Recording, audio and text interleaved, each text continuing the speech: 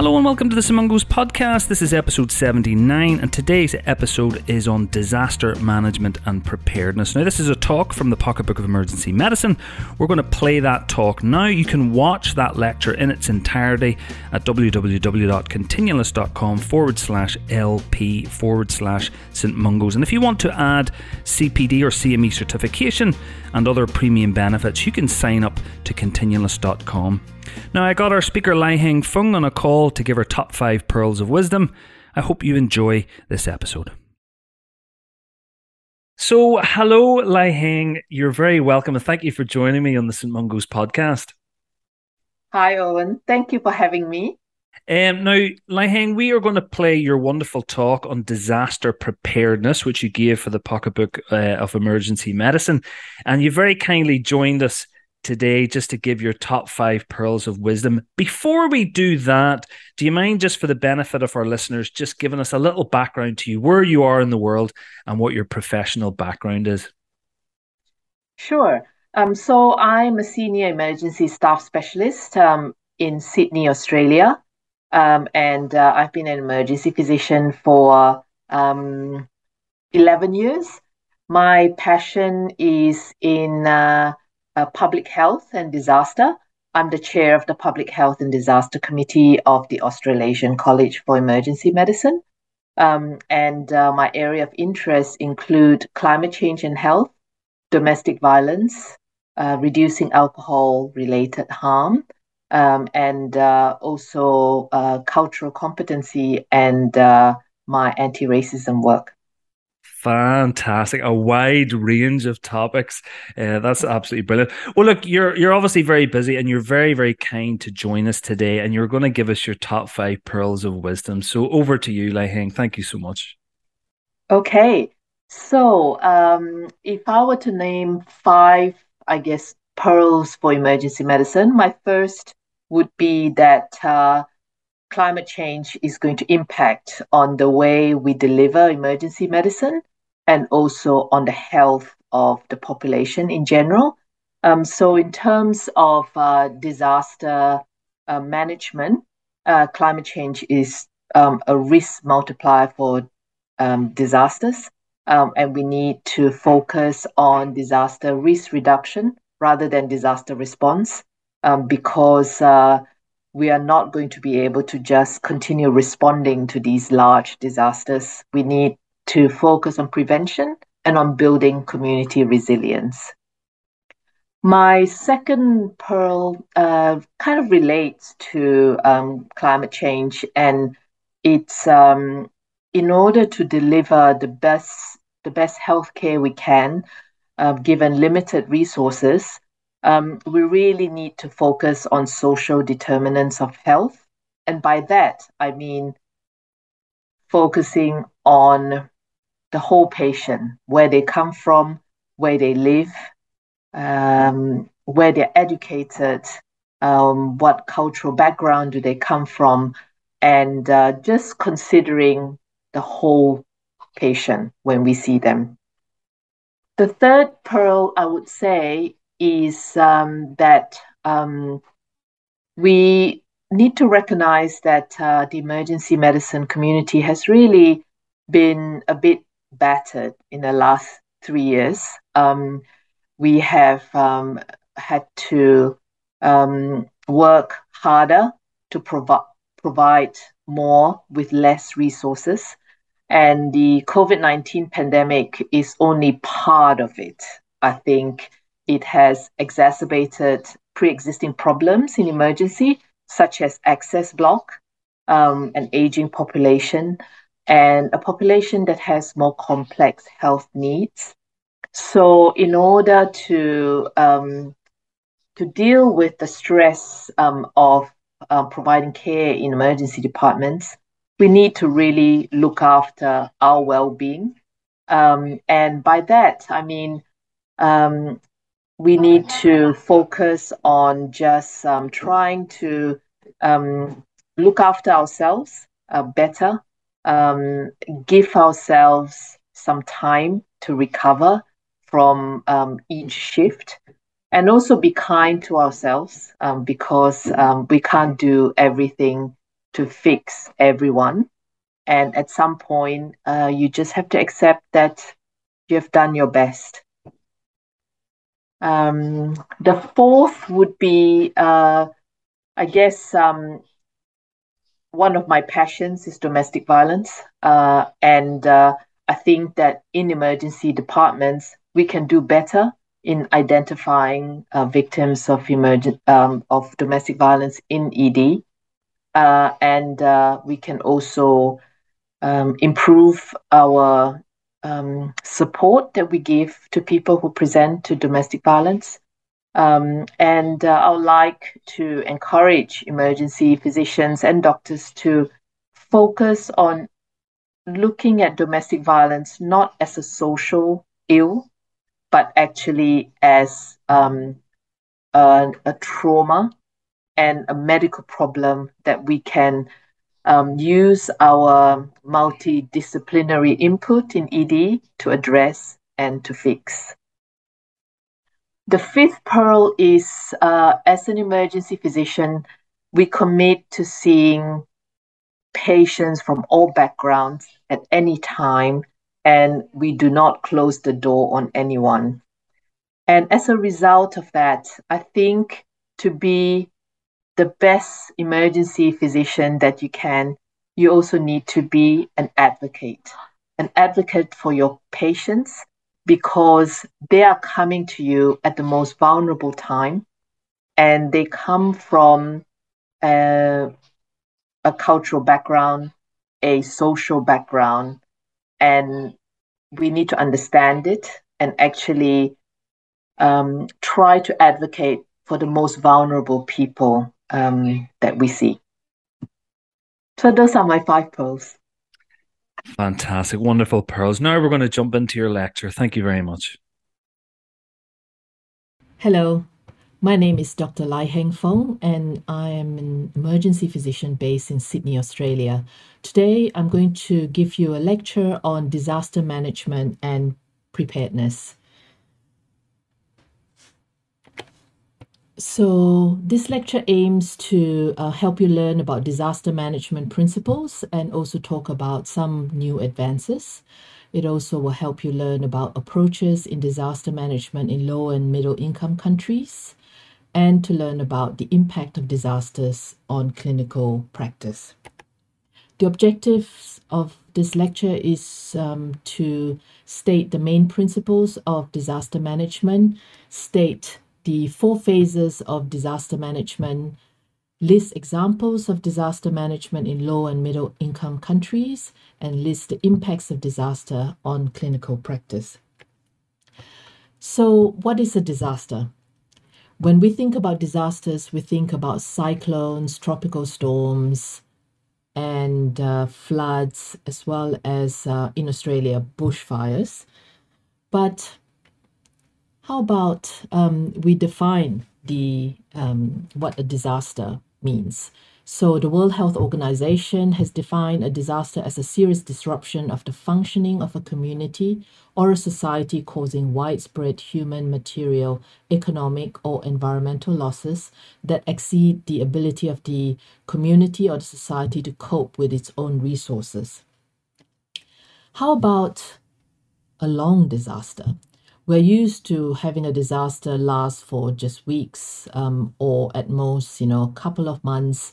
But we've been in the midst of the COVID-19 pandemic for the last 2 years or more now. How does a healthcare organization or a community deal with a long disaster? So a bit of background, we think about disasters in terms of natural disasters or man-made disasters. And for natural disasters, there are earthquakes, flood, cyclones, bushfire, heat waves, and now we know pandemics. Man-made disasters include war, famine, and climate change. So 94% of natural catastrophes in 2015 were weather-related events. Many occurred in heavily populated or urban areas. And recently, the risk of disasters have been multiplied by climate change and increasing urbanization. So damage is large and it's increasingly happening on uninsured properties. Disasters that are caused by natural phenomena cost 520 billion and force some 26 million people into poverty each year worldwide. So it is a significant problem. These days, with disaster management, we take a comprehensive approach, and we need to balance the reduction of risk and the enhancement of community resilience while ensuring that we are effectively responding and have recovery capabilities from a disaster. We know that in disaster management, there are four main phases: prevention, preparedness, response, and recovery. For clinicians, we're mostly involved in the preparedness as well as a response stage. In terms of prevention, the big thing in the next decade is going to be climate change mitigation. And if we don't, we will see that we will have an increased number as well as severity of natural disasters, as well as man-made disasters. In terms of natural hazards mitigation, we must prevent the damage caused by disasters by having early warning systems, disease surveillance, and the design of facilities and residentials that can survive any disasters. In terms of preparedness, we need to develop health structures and systems that build community and organizational capability as well as resilience. We need a surveillance system that can function globally, and we also need to improve the preparedness of not only first responders and healthcare workers, but also community. So we come to response. As clinicians, we are used to responding to a disaster, and we tend to use the incident management system taught by MIMS, and we try to limit the threat from a hazard, and it depends on the hazard of how we approach the threat. And in terms of evacuating people and communities, that's usually done by the fire department or the state emergency services. But occasionally, healthcare workers have been at the front line of evacuating people. And I'm thinking about bushfires that affected parts of the state of New South Wales where I work, where GPs were in the midst of the disasters, and they had to both treat the injuries from the disaster as well as evacuate people. Responding is also providing psychosocial support to displaced people, and assessing the health needs and damage to the health system. In terms of recovery, it's really important that a system has time for recovery, and the health sector has an important role in supporting community recovery. For best outcomes in a recovery process, we need to understand the community context, the complexity of the evolving situation, and use community-led approaches. So in terms of update on latest evidence, in the last decade, we have seen a paradigm shift in disaster management, with people and communities building their own resilience in the face of increasing risk of natural disasters. So we have vulnerable nations enacting policies and strengthening their capacity to reduce risk with the help of global organizations. And with the improvement in information technology, there are also digitized maps, open source data system, and also early warning systems that countries can use, especially low and middle income countries. There's also the increasing focus on community risk and financial risk management. So if we look at the four phases of disaster management as we know it, prevention, preparedness, response, and recovery, there is an overlap of risk mitigation in all of them. So we're saying no to reactive approaches, single hazard approach, and hazard focus approach. And we're saying yes to preventative measures and all hazards and all agency approach to disaster management. Definitely more investment in early warning system and also building community resilience. The underlying principle of all disaster management is to continue meeting the sustainable development goals that the United Nations have set up, and also climate change mitigation. So sticking to the Paris Agreement measures. So in terms of the Sustainable Development Goals, I just wanted to highlight there are 17 goals to transform our world and make it better for everyone. But I wanted to focus on our desire to end poverty, to maintain good health and well-being, and also reduce inequalities. And in order to do that, we really have to always have the Sustainable Development Goals in the back of our minds when we prepare our disaster plan. So the paradigm shift from disaster response to disaster risk management has really taken flight this decade. We are focusing on more community impact and building resilience during and after a disaster, rather than just focusing on the hazards such as tropical storms, cyclones, and floods in itself. The disaster preparedness framework that we know of include the Hyogo framework and more recently the Sendai framework.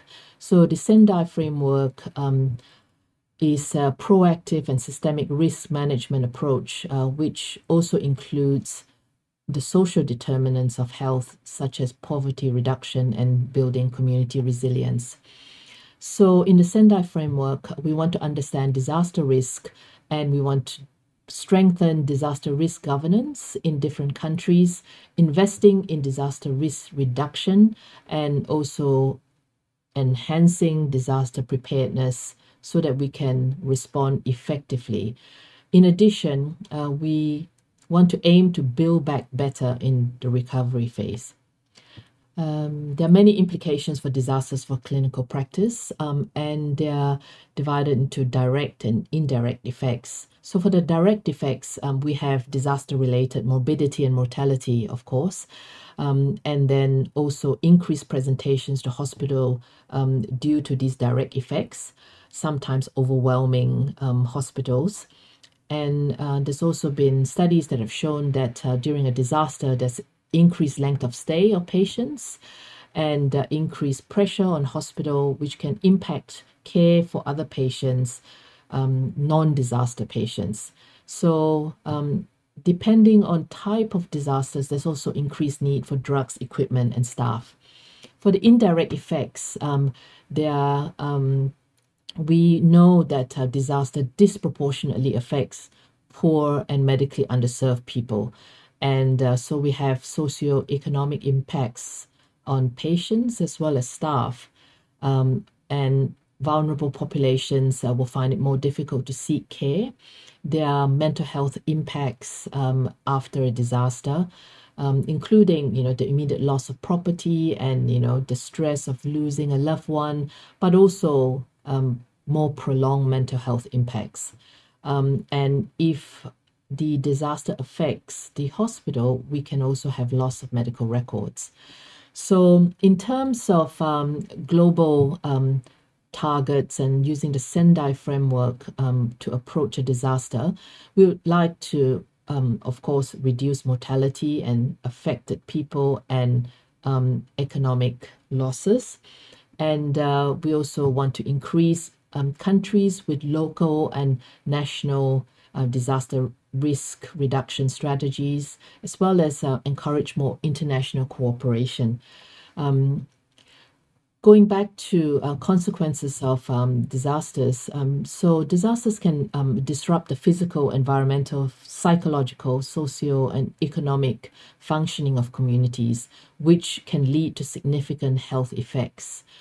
The health impacts are, of course, specific to the type of disaster. So we can see that in floods, we will the immediate effects is drowning or near drowning, injuries from floating objects, and perhaps a week or two later, we'll also see infected wounds and also mental health impacts. The economic losses from natural disasters is rising from 50 billion each year in the 1980s to now over 400 billion each year in the last decade. So disasters can disrupt communities, not just health-wise, but in terms of the social determinants of health. So I've touched on the acute effects of disasters, and the longer term effects are less well known. The stress that a disaster can put on healthcare organization is enormous because we can have healthcare workers directly impacted by the disasters, as well as the continuing burden on healthcare workers with not just disaster patients, but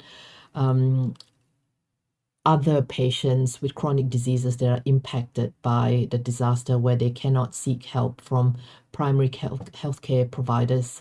And then there's also impact on recovery if the disaster is prolonged, such as what we are experiencing now during the COVID-19 pandemic.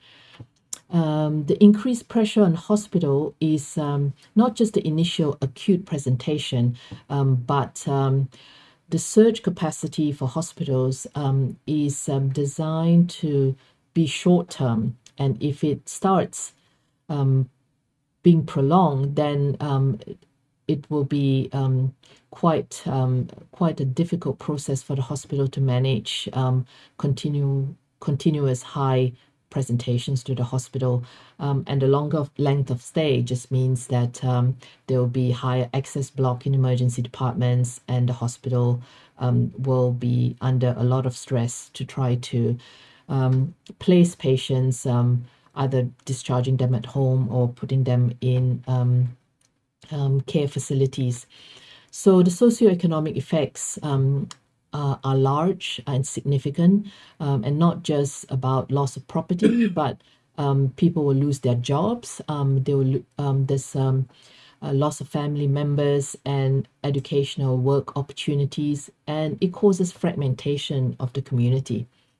So, as I've mentioned previously, disasters disproportionately affect vulnerable populations. So they affect elderly and the children, and First Nations people. And we have to remember that climate change is a real risk multiplier, and we need to address the roots of climate change. And in terms of implications for lower resource settings, advances in information technology has definitely improved our ability to manage disasters in lower resource settings. We also have a possibility of building community resilience, and using all the data sources to help planning and have early warning system. Just want to talk about a few case studies. The first one is Indonesia. During the Indian Ocean tsunami in 2004, it resulted in the loss of an estimated 168,000 lives at a cost of 4.4 billion in damages. This resulted in actions on the government with increased legislation on disaster management, and they also established a National Disaster Management Agency, and significantly, they developed a national risk atlas to map exposure to natural hazards across Indonesia. And they also started thinking about disaster risk financing. The second case study I wanted to touch on is Turkey. Turkey is an earthquake-prone country, and during a large earthquake in 2004, they set up an Istanbul seismic risk mitigation and emergency preparedness project. And they trained over 6,000 new first responders, as well as 1 million community members on safe life training.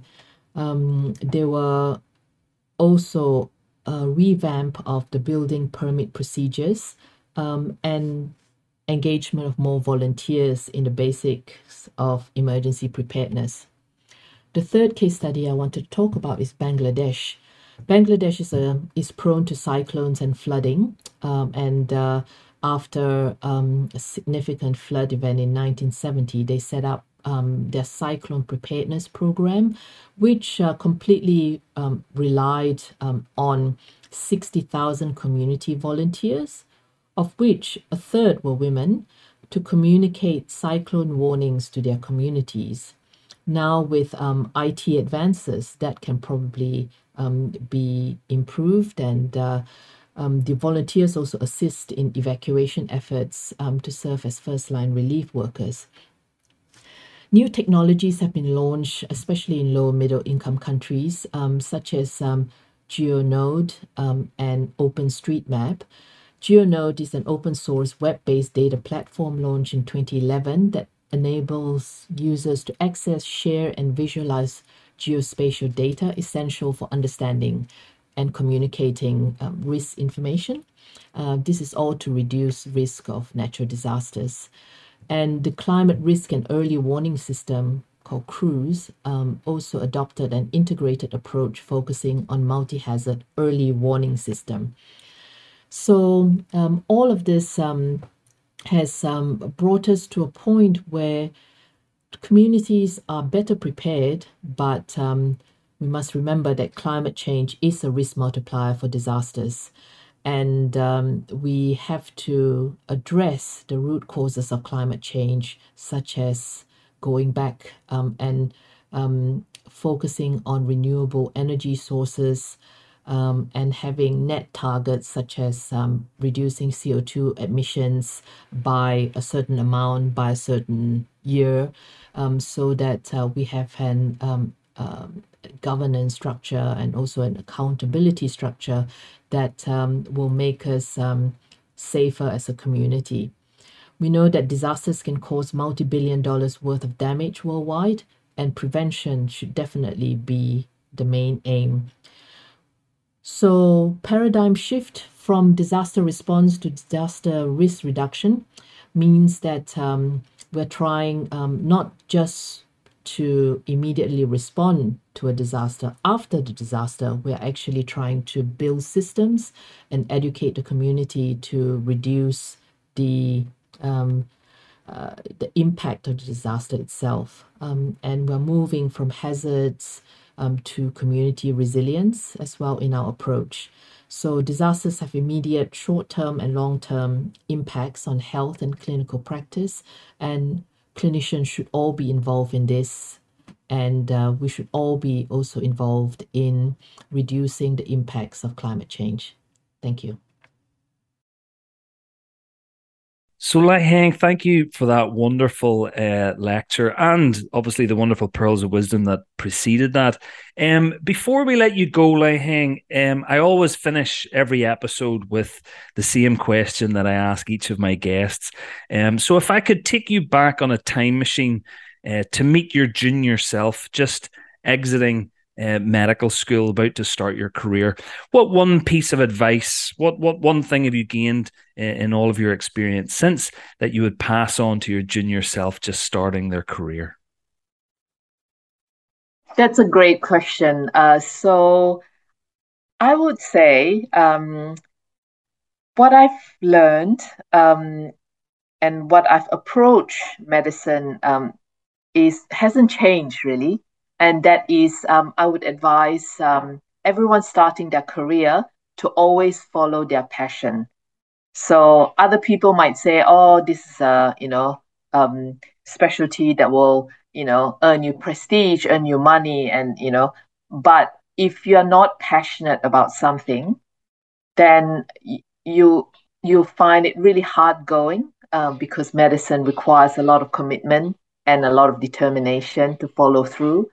So I find that if you find something that you really love to do, that will fuel your energy, I guess, to continue pursuing that specialization to the end. And it will also continue to give you purpose in your medical career.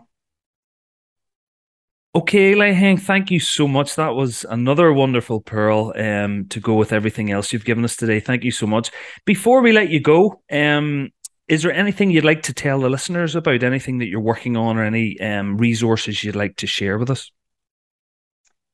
Yes, I'd like to send a call out to everyone out there who's passionate about public health and climate change and health to look to join the International Federation for Emergency Medicine. We have just set up a new special interest group called the Public and Environmental Health Special Interest Group. And it's for everyone who's really passionate about public health and climate change and health. And if you want to join the global community to further public health and improve the health of your community, I urge you to join IFEM, and you can find it on www.ifem.cc. Brilliant. Thank you so much for everything you provided today, Lai Heng. Thank you very much. Oh, no worries. I'm so glad that we could actually, align a time to meet, and I applaud your project, and I just think that you're improving inequality in access to medical education and improving healthcare that way. And yeah, I really salute you on your project and happy to help out whenever. You're very kind. Thank you so much for joining me today. So many thanks again to Lai Heng Fung for that wonderful talk and her wonderful pearls of wisdom. Remember, you can watch the lecture in its entirety at www.continualist.com/LP/St Mungos, and please share that link with your friends and colleagues. Until next time, please take care.